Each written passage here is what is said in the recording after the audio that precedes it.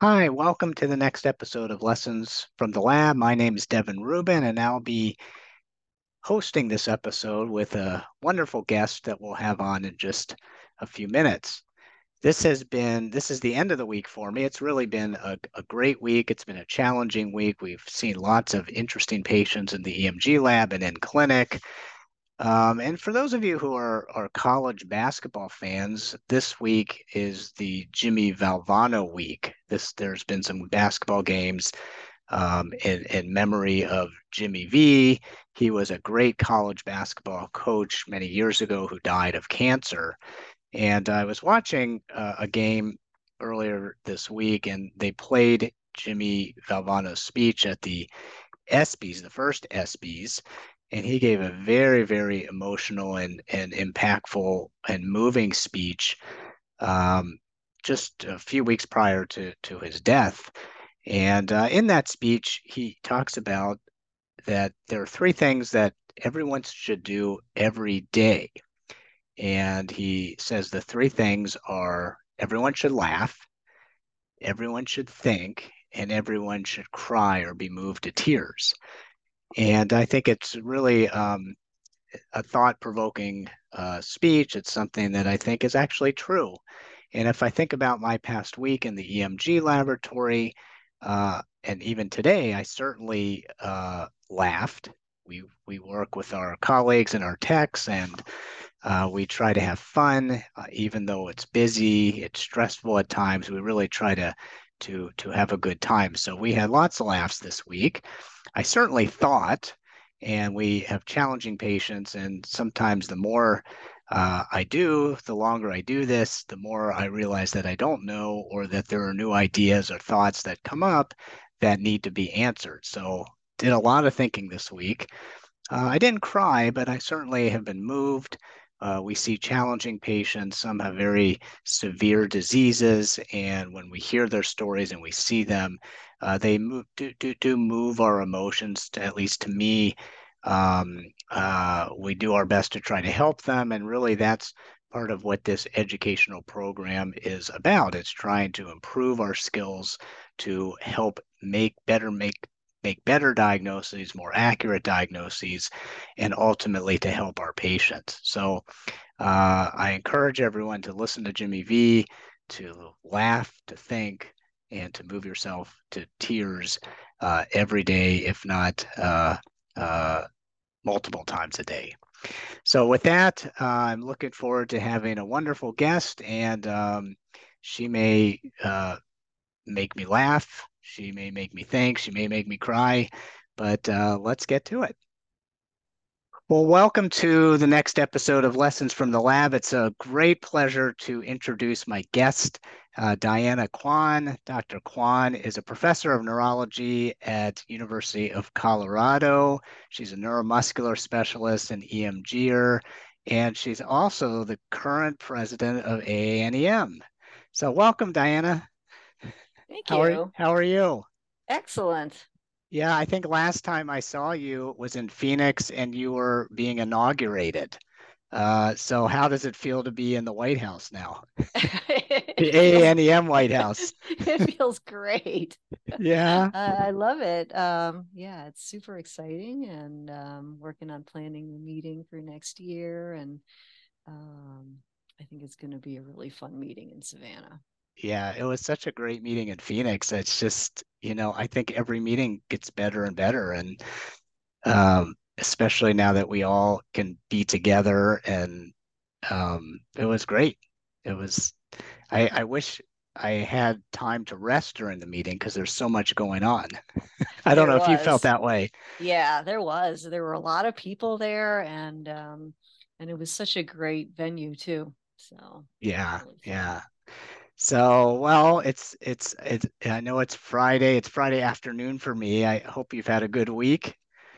Yep. It It's was busy as yeah, always, but yeah. It's nice that the weekend's coming on. It's we were really busy. We had lots of interesting patients in the EMG lab, and uh, it's exhausting, but it's a lot of fun. But I've been looking forward to this all week to talk to you and learn from you and present you a case. okay. So I don't know if you've been looking forward to it, but we're going to have some fun. I'm scared. This is not a board exam, so there's nothing to be scared of. So, part of this educational program that we launched with AANEM about a year ago, as you may know, is really to kind of learn from each other and for the viewers. This is on YouTube, but also it's on the podcast, so some people will be just listening. But really, the goal is just to kind of talk through how we approach a certain clinical situation in the EMG lab. And as I've learned, and we all know that we don't always approach it exactly the same, but it's good to kind of get perspectives from others and have others hear about each of our perspectives of how we approach a case. So I thought I would present a patient that we had about a month ago in the EMG lab. I'll just give you the brief presentation, and then we'll just kind of see how you would approach this. Sounds good.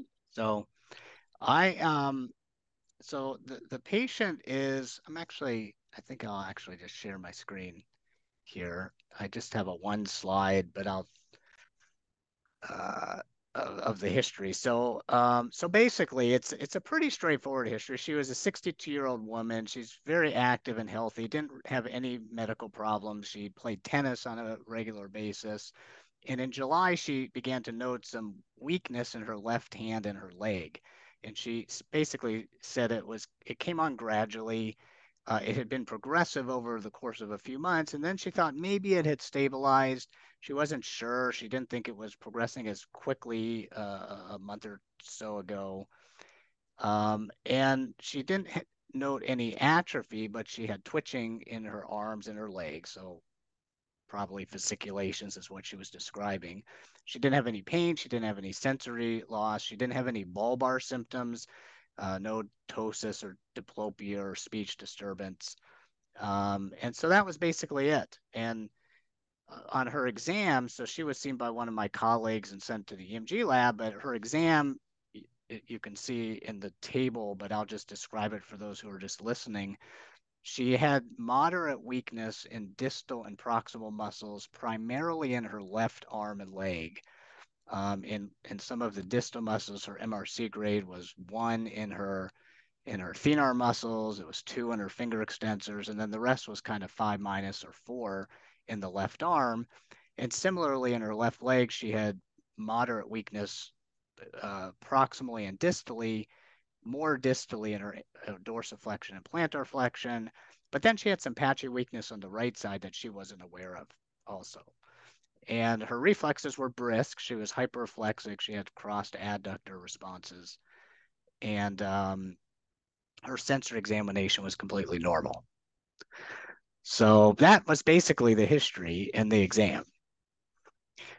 So I guess my first question is, I imagine you've seen patients like this before, and um, how do you approach this patient? I guess from an electrodiagnostic standpoint, or do you think this patient needs an EMG, and what would you do? Yeah, so I do think she needs an EMG. And so did this lady come to just the lab? Like, had she been seen by a neurologist before, or was this just someone who came at 10 o'clock for an EMG appointment? Yeah, patients here, our EMG lab is so much fun. So they just knock on the door and say, I want to just have an EMG. No, so she was seen by another physician in at Mayo earlier that day. So what in our practice, the patients come in, depending on if we're in clinic or in the lab, um, they often see one of my colleagues, and then they're sent for the EMG later that day or the next day. Okay. So, but we examine the patient, we take our own history, of course, and this is what I noticed as well. Okay. Yeah. So, yeah, obviously very concerning, because there's this weakness, but there's no sensory symptoms. So it's kind of a pure motor situation. And the hyperreflexia with that always makes you worried that maybe the person has ALS. So that would be my, my big concern. But I think there's other things that it could be. It could be a combination of different problems, like maybe she has something going on in her spinal cord, or maybe there's a muscle problem with, maybe she's just hyperreflexic. So I think the EMG is definitely helpful in that regard, trying to distinguish among those different possibilities. And every once in a while, you might get a patient who has some ridiculous issues without a lot of pain or noticeable sensory complaints. So I think it's always worth looking Mm. at that possibility. Yeah. Yeah, and I agree. And I guess maybe I can ask, even though we're going to focus on the electrodiagnostic approach, um, do you do other testing in someone like this besides an EMG? Um, well, we typically will do MRI imaging just to see what's there and make sure that there aren't other potentially contributing or treatable issues that could help the patient. Mhm. So MRI, like make sure there's no cervical stenosis, cord Exactly. compression. Yeah. Yeah. Okay. And And, every once in a while you discover, oh, the person also has multiple sclerosis or something too. So yeah. that's not super common, but every once in a while we find things that are unexpected. So an interesting question. I'm going to just slightly change the scenario because someone asked me this at a meeting a couple weeks ago. So if this patient, if you knew the MRIs were normal, so nothing, no compression, and the patient had bulbar involvement, so had a spastic dysarthria or a mixed spastic and flaccid dysarthria in addition to the arm and leg weakness, do you think the patient has to have an EMG? Um, This was kind of asked me, and that's why I ask it. We do EMGs on almost every patient, but do they have to have it? Like, do you know the diagnosis without the EMG if they had the bulbar involvement?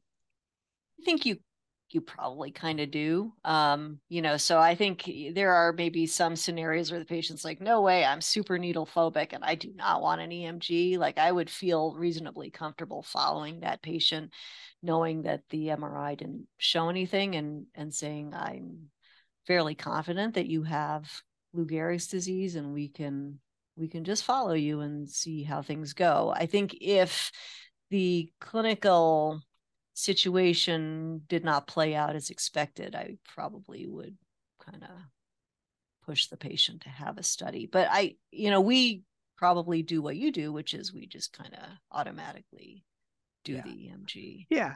And I'm not advocating that we shouldn't do an EMG. We would do it too. But I think we had this discussion in our EMG lab yesterday that there are a few diagnoses that you can make when you walk into the room and within 1 minute when you talk to the patient. And I think ALS sometimes is if you hear that spastic mixed dysarthria and you look at them and they're atrophic and they're fasciculating, there's not much else that's going to be.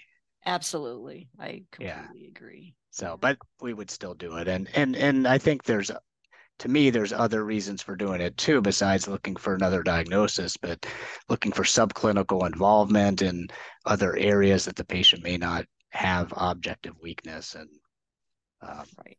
things like that. Yeah. And I think, it's such a serious diagnosis that I think most patients would really want as many, tests as possible to be sure that that's really what is going on with them. Yeah. Yeah. So back to this patient. So how do you approach this patient in the EMG lab? What do you like? What do you do? Well, we would examine the most symptomatic limbs. So, in this case, we'd probably look at the left upper limb because that looks like that's the weaker side. And then in the leg, it looks like it's the left side that's weaker as well. So we probably do a left arm and left leg. We do nerve conduction studies to um, just ensure that there's no significant conduction block, make sure there's no compression neuropathies that, may be amenable to treatment. And just make sure that there's nothing else that this could be. Mhm. Um, so we would just do some basic nerve conduction studies in both those limbs, and then we would probably focus on the needle exam. And when you And do the nerve conductions, and again, there's different approaches, and um, would you do in the arm, would you do like two motors and two sensories, or do you just do one motor and sensory and an arm and a leg, or how extensive do you spread the nerve conductions? yeah, so I think we would definitely focus on the weakest muscles. So, we would look at, say, here in your hand, the thumb is weak, and we'd definitely do a median motor. We'd probably see that, the amplitudes would be low. And then we would do the sensory to make sure that there was that dissociation that we expect. So we would want to make sure that the median sensory looked pretty solid. And kind of similarly in the leg, we would probably take a look at I assume that the toe extension is probably weak as well. So we definitely do fibular and maybe check the fibular sensory as well to just kind of make sure that that looked Mhm. consistent with a pure motor syndrome. And do you do repetitive stimulation in these patients? Yeah, we would not in this case, because every once in a while, especially if the patients are more rapidly progressive, the neuromuscular junctions are just kind of unstable, and then you get the abnormal rep stim, and you're just confused. So I don't think it's super helpful in this situation. Yeah, I agree, and I think that's an important point. A number of years ago, that was part of our protocol. We would do like at least one motor and sensory, often two in the arm, and baseline repetitive stimulation.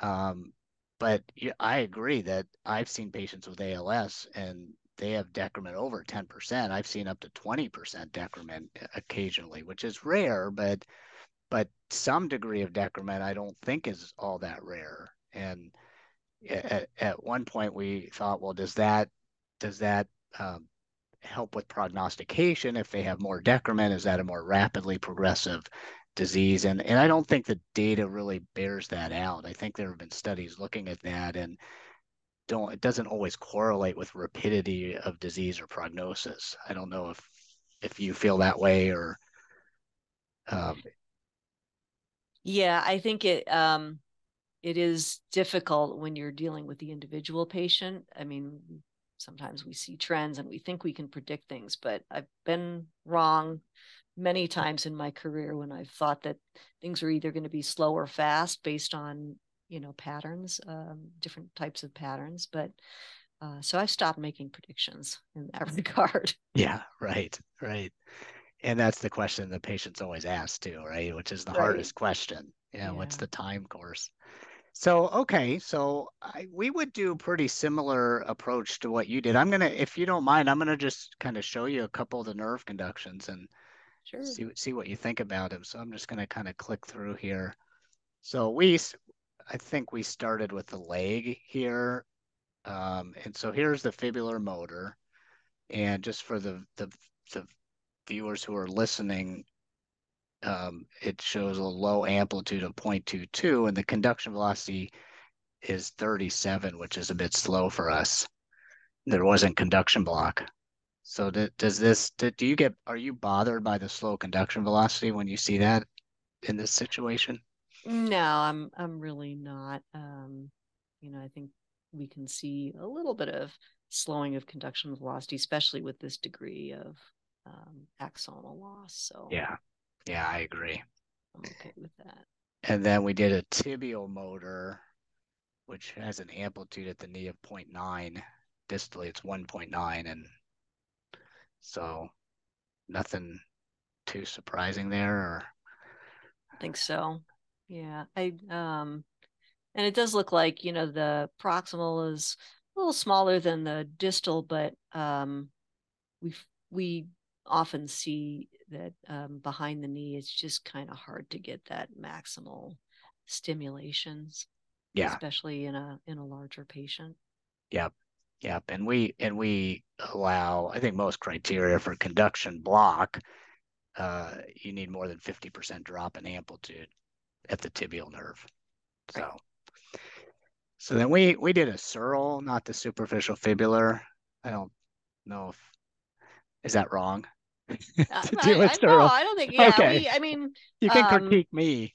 yeah, no, we don't always do the superficial fibular either. I think, if the patient doesn't have any sensory complaints, then and we saw what you just showed me, we wouldn't necessarily do. And we usually do the Searle just kind of as a screen for sensory neuropathy. And if that looks completely normal, we'd probably just quit there. Yeah. So this Searle is nice and normal. It's 9, amplitude 9, and this patient was 60, I think 62. Yeah. So then we went up to the arm, and then we did what you said, what you do too. We did the median and ulnar motor and sensory.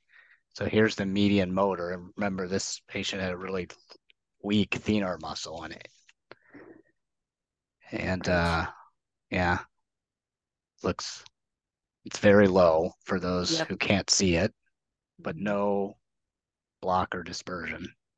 So here's a question for you. I'm always telling my techs, um, don't change the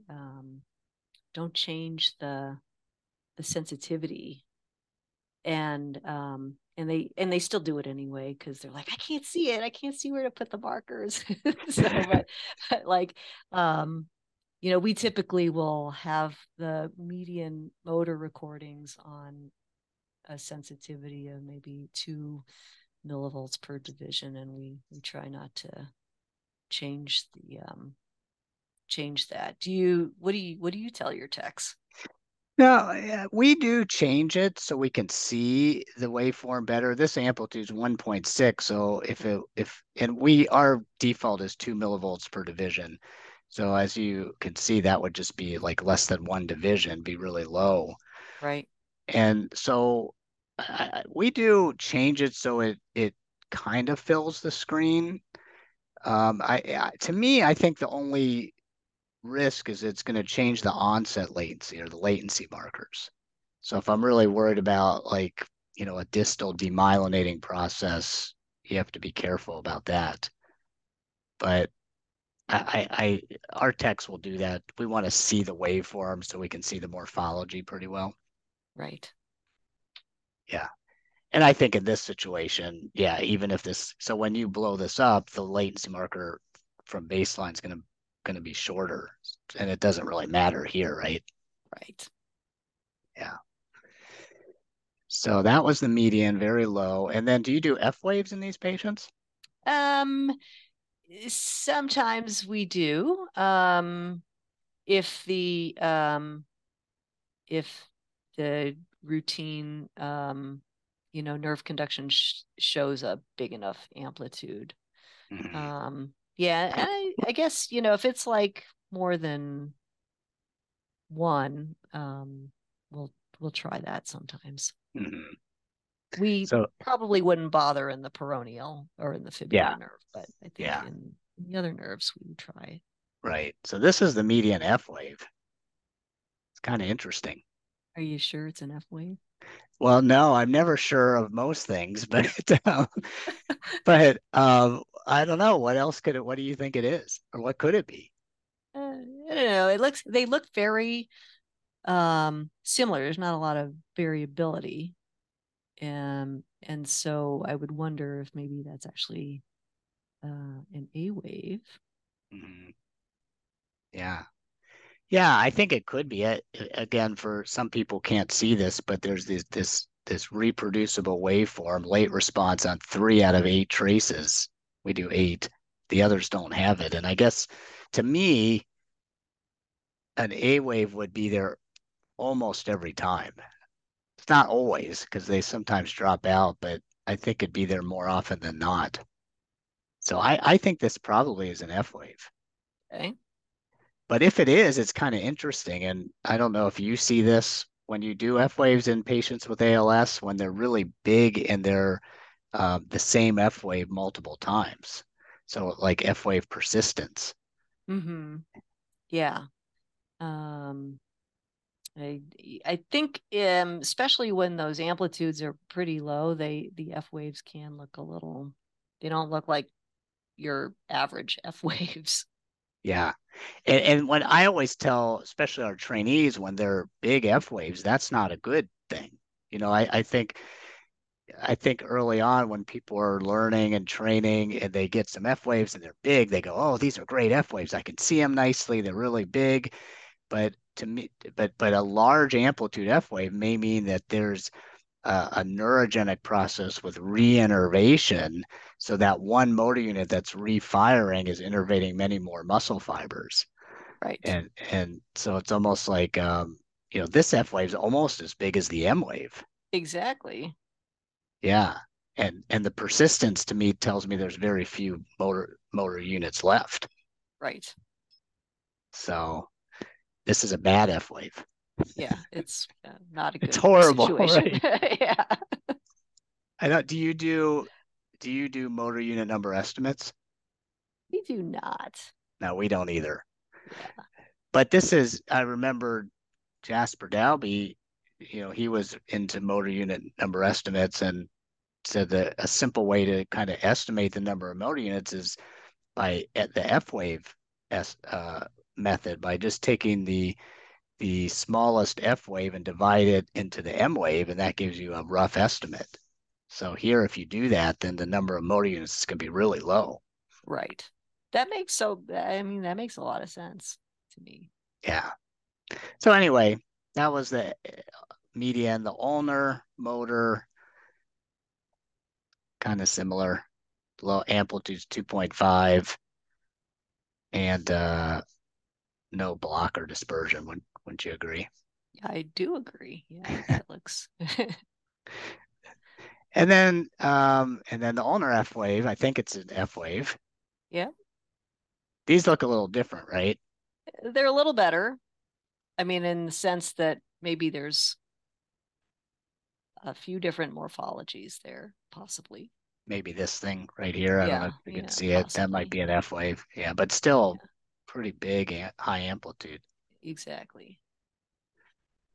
And then lastly, we did two sensories in the arm, the ulnar and median antidromic, and those look really good. They do. So nothing surprising to you? No, yeah, No, it's just, I'm just getting unfortunately, more worried for the patient as we go here. yeah. So what do you do? So you do a needle exam, I assume. We do. So how many muscles and what would you do in this patient? We would probably just do kind of a standard root screen because I think I remember from the table the amount of weakness was, or the distribution of weakness was fairly widespread in both, more so in the arm than the leg, I think, but it was encompassing kind of all nerve roots. So we'd probably do maybe about 5 muscles and I- just In see in a limb? in a limb. Yeah. Uh-huh. Um, and then actually, if even if there are areas that aren't super weak, we'd probably want to look at those too, because sometimes you can see some subclinical changes. If there's been reinnervation, Hmm. uh, you might not be able to pick that up clinically. But if you put your needle in there, you might see stuff. Yeah. So how many limbs do you need like how extensive would you want to see findings to be confident that this is a diffuse motor neuron disorder? Um, so we would, and so assuming that we know that there's really nothing on the MRI scan, um, and then we're not worried about, concomitant impingement and structural disease, I would probably go ahead and, just because we're sometimes on autopilot, we'd sort of do five um, uh, muscles in the arm. And if that looks pretty compelling, we see a lot of fib and sharp activity and a lot of chronic denervation. Um, we might, in the leg, if we get to two muscles that are of different myotomal levels, and we're seeing the same exact types of changes, we might do three muscles in the other limb. And then we might take a peek at like thoracic paraspinal as well, just to sort of complete things. Mhm. So if we play a game kind of like Name That Tune, if if you have two muscles in different nerve roots and nerve distributions in the leg and two in the arm and two in the thoracic paraspinal, so six muscles, and they all have fibrillations and they have big motor units, is that enough? And there's no other spinal cord compression in a needle phobic patient, like you said at the beginning. Can do you think that's sufficient to do two or three muscles in a limb and not do a whole screen of like a root screen? You could probably quit there. I mean, at the beginning we had kind of talked about, could you even not do an EMG? And I think if you were pretty confident clinically based on what you were seeing, you're seeing kind of that combination of upper and lower motor neuron signs. There's no structural explanation for it, um, and no sensory symptoms. You get your needle in there, you do your nerve conductions, you see what we see here, you do a few muscles, you could probably be pretty confident about the diagnosis. Yeah. And what about bulbar muscles? What would you do those in this patient, or when do you decide to stick some of the bulbar muscles? Um, we'll do them if the patient's symptomatic. But if, their speech sounds absolutely clear, we see no fasciculations, they're not the most pleasant. So sometimes we'll skip that. Yeah. We're the same way. If the patient has a limb presentation, they don't have bulbar involvement, I think while one could stick those looking for subclinical involvement, I think the likelihood it's going to help in the diagnosis is pretty low. But I think the opposite, we see when we see patients with bulbar ALS, then those are the times we would, of course, stick some of those muscles. Right. Yeah. You mentioned fasciculation. So what do you think about those? Are they important or part, do they count as evidence of denervation? Um, I I tend not to value them, if that's a term that could be applied here, as highly as I would fib and sharp activity, because I think a lot of times we're seeing fasciculations and they don't necessarily indicate um, an aggressive or malignant motor neuron disease, whereas fibs and sharps, I think, tend to get my attention more. Yeah. So, I mean, you know, oh, go ahead. yeah, I mean, a lot of times the patient will tell us about fasciculations, or we'll just see them clinically, and we get our needle in there, and maybe we might see them, we might not, if they're not happening in the area that that we're examining at that moment. Yeah, I think fasciculations, I think there's something interesting about fasciculations because oftentimes I'll see them and then I put the needle in and they're not there. I think when they see the needle come in, the fasciculations hide. Yeah. Like that. But really, I think oftentimes we don't grade that there are fasciculations present, but I think sometimes that reflects how much time you leave the needle in the muscle. And if we're rushing through a muscle where we see some fibrillations and it's a quick exam and we don't let the needle sit there for a minute or two, we're going to miss those. And I think if we were in these patients, if we were to let the needle sit there for 2 minutes in every muscle, then many of them will have fasciculations. So I think they're undercalled often because people aren't spending the time looking for them. Yeah, I agree. Yeah. Um, But the Alagi criteria, one of the criteria counts, equates fasciculations as the same as fibrillations if there are other neurogenic motor unit changes. And I was never really all that comfortable with that, but I until I had a couple patients where they just had profuse fasciculations and big unstable motor unit potentials without fibrillation potentials, and that patient had went on to develop denervation and had ALS. So I think there's something to that. yeah, I agree there is something to that. Personally, I always feel a little more confident when I actually see the fib and sharp wave activity. Yeah, yeah, I agree. So, well, this is what we did. This is just our table. And so we did not do all five muscles in the arm, Hmm. but this patient had pretty obvious findings with fibrillations and reduced recruitment and long unstable motor potentials in pretty much every muscle. So our approach in this patient was to do the anterior tibialis, the medial gastric, and the vastus medialis. And then in the arm, FDI, pronator, teres, and deltoid. And then we did one thoracic paraspinals. And I think because of the diffuse nature, changes everywhere that, like going back to name that tune, I think we can name that tune and though that degree of that number of muscles in this patient. Yeah, I agree. Yeah. But I think that sometimes, I'm sure in your practice, you'll see a patient that has just arm involvement and it's one limb. And in that situation, we may extend the needle exam and test more muscles in an unaffected limb to look for subtle involvement. So, so okay. So, do you think this patient has ALS? Assuming that. I'm pretty worried. Yeah. So, how do you write your report in this? If you do the EMG and it's not your patient, I'm just curious how what does your interpretation say, the wording?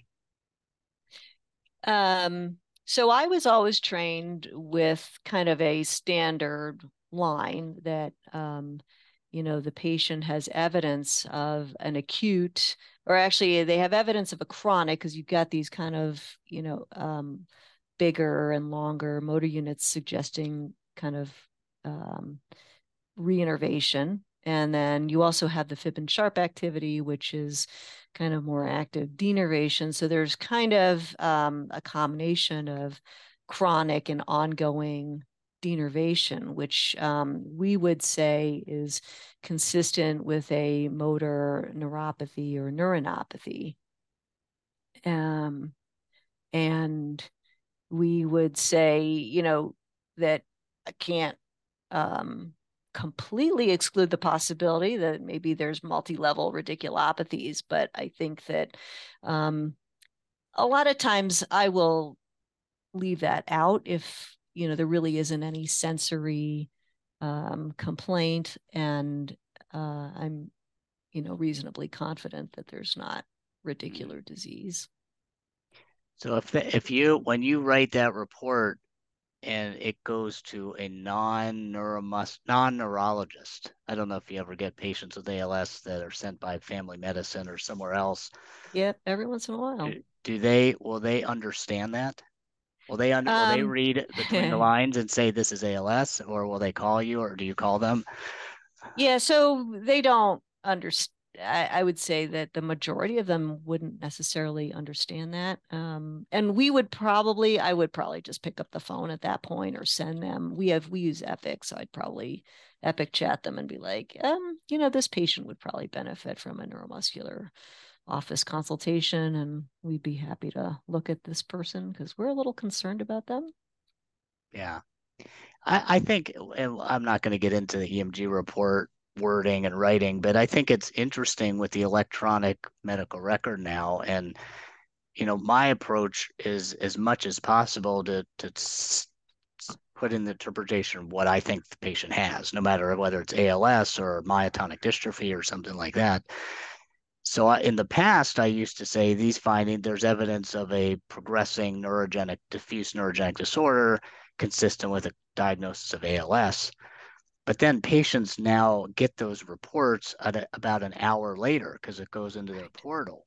Yeah. So it's uncomfortable to do that. And I've changed my wording a little bit to just say consistent with a progressive motor neuron disorder, which is the same thing, but it's kind of non-specific. As you know, there are other motor neuron disorders.